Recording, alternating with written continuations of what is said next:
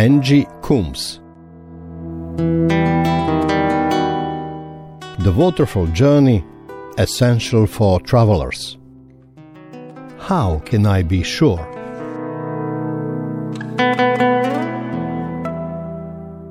How can I be sure I hear from God? It's the big question that I hear time and time again. The truth is, we can know what God is saying to us. Indeed, we're going to explore why it is critical for His purposes that we do hear what is on the Father's heart. We have seen on our waterfall journey that our God needs us to know His voice so that He can heal us, train us, equip us, and lead us into being effective workers in the kingdom. The church will one day be the battle-ready army of the Lord. To be this, an army must be trained and must have effective and well-understood communication, or disaster will follow. The first thing to grasp is that the Holy Spirit is the one speaking to us, but He is not speaking His own words. He is relaying what Jesus wants us to hear and to know. The Holy Spirit resonates with our spirit, for in the waterfall we have a connection, but we still need to pick up the receiver. Then He can teach us. He will convey the commands of Jesus, and He will tell us what is to come. He will make known the heart of God. Jesus says that all that belongs to the Father is mine, and it is Jesus who will convey that to us through the Holy Spirit.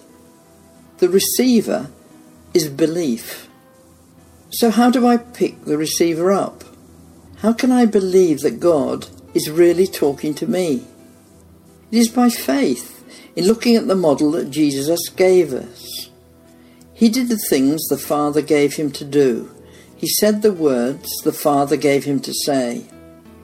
How did He understand those things? The Holy Spirit spoke to His spirit. They came into His head and His heart. Not for a moment did Jesus doubt the connection, or that they were not from the Father, because He was abiding in the presence of the Father. So here is the second key, belief. If we know we're standing in the presence of the Father, we too can believe what comes into our head and our heart comes directly from the heart of God. We can do just the same as Jesus. We can know that because we choose to live in the waterfall, we have a living connection, spirit to spirit, with our Heavenly Father, and that what comes into our head and our heart comes from the very throne of God. Our part is then to obey. In the early days of my walk with the Lord, He taught me this in a dramatic and unforgettable way. I was just learning about the waterfall and about the importance of being in the Father's presence. My life was very pressured. My husband was dying. There were issues with my children. I was the breadwinner and was under threat of redundancy. I was very tired. I had already learned to do what came into my head and my heart, and that God would get me through the day as I asked, "What's next?" He'd already shown me He is the God of the small things as well as the cosmic.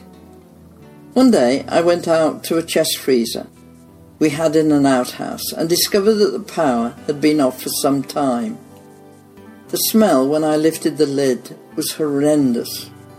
I dropped the lid and leant against the wall and said to the Lord, "I can't do this." And into my head came, "Go and get the hosepipe." As I'd learnt to obey, I did so. I went for the hosepipe and put it in the freezer. Then the startling thought, "Go and turn the tap on." As I walked towards the tap, I can remember thinking, "What am I doing? This is just going to make matters worse." However, I had learned to obey. After a while, it came into my head, "Turn the tap off," and "Go and collect a bottle of bleach." When I returned with the bleach, I found that the water just covered the contents in the freezer. The next instruction was to empty the bleach into the freezer.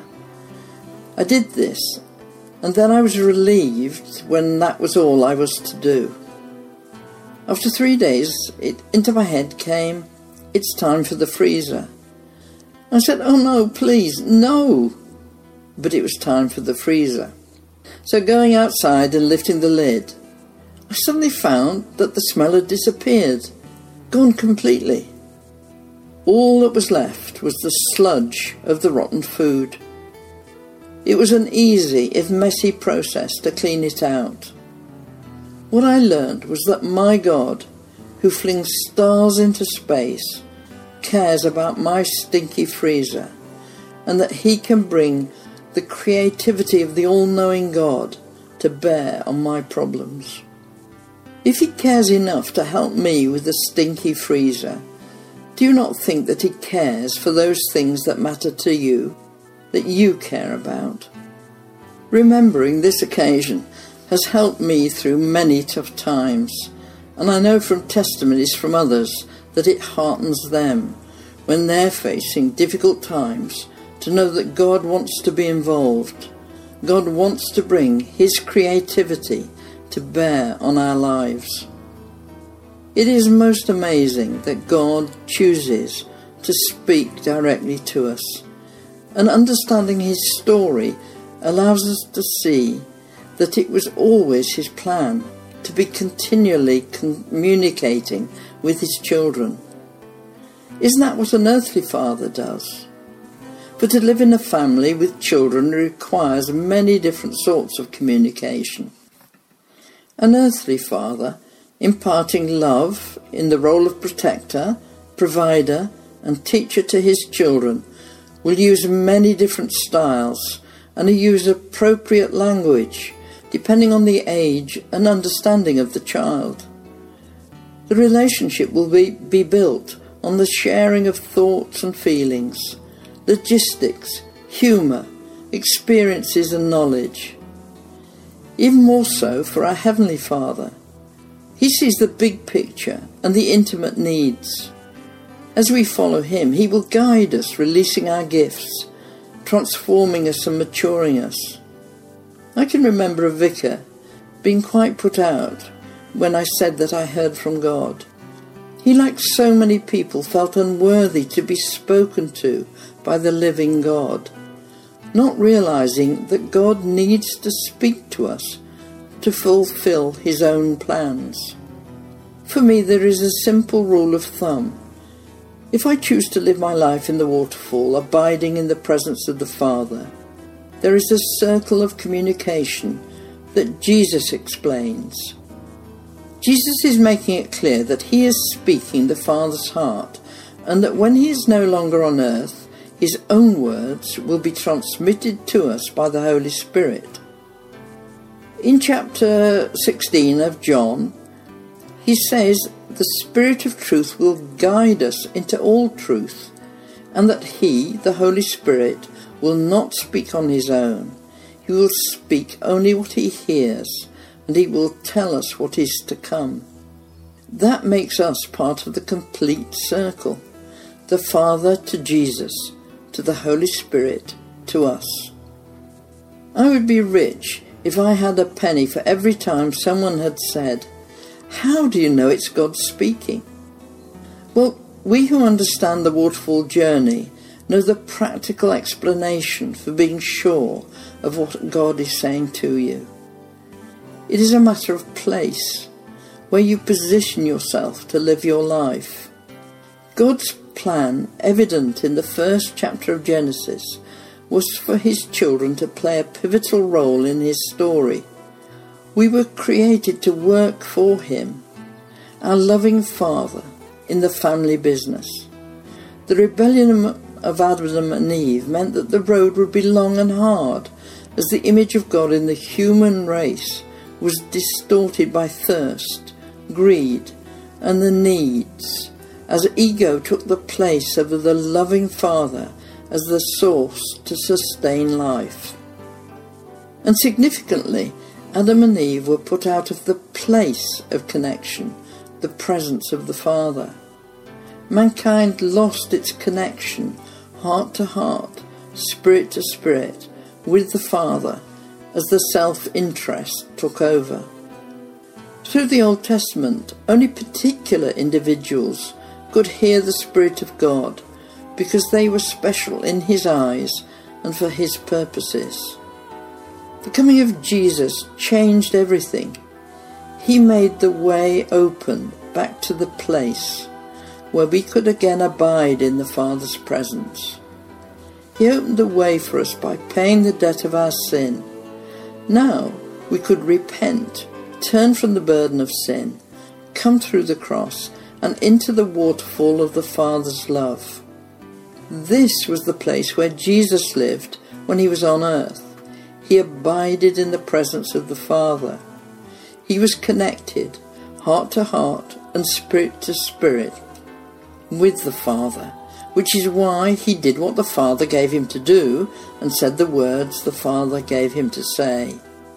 Thus we have the pattern to know when God speaks to us. If I choose to live in the waterfall, I'm abiding in the presence of the Father, in the flow of love from His heart, and connected to Him by the Holy Spirit, who speaks into my spirit. I have the receiver to hear God, and it is belief. A thought arrives in my mind, I reflect it back to God, there is a resonance in my spirit, I obey and watch what my creative God will do. When I started, it was very clear what I was being asked. God spoke loudly enough for me to hear. Some of the tasks needed boldness and seemed strange, but as I obeyed, I was amazed at what my God would do. He built my faith to believe it was Him and that He would be involved in the outcome. I learnt to know His voice, and He gave me Matthew 10 verse 27, which says, "What I tell you in the dark, speak in the daylight. What is whispered in your ear, proclaim from the roofs." So I did. The whispers had the same certainty as I believed they were from God, because of where I stood and because of the resonance in my spirit. Hearing God is real. Try it. Stand in the waterfall and believe and obey. God will not let you miss and will build unique ways for you to know the certainty of His voice so that you can act for Him. In the next episode, we will again explore some further features of hearing from God.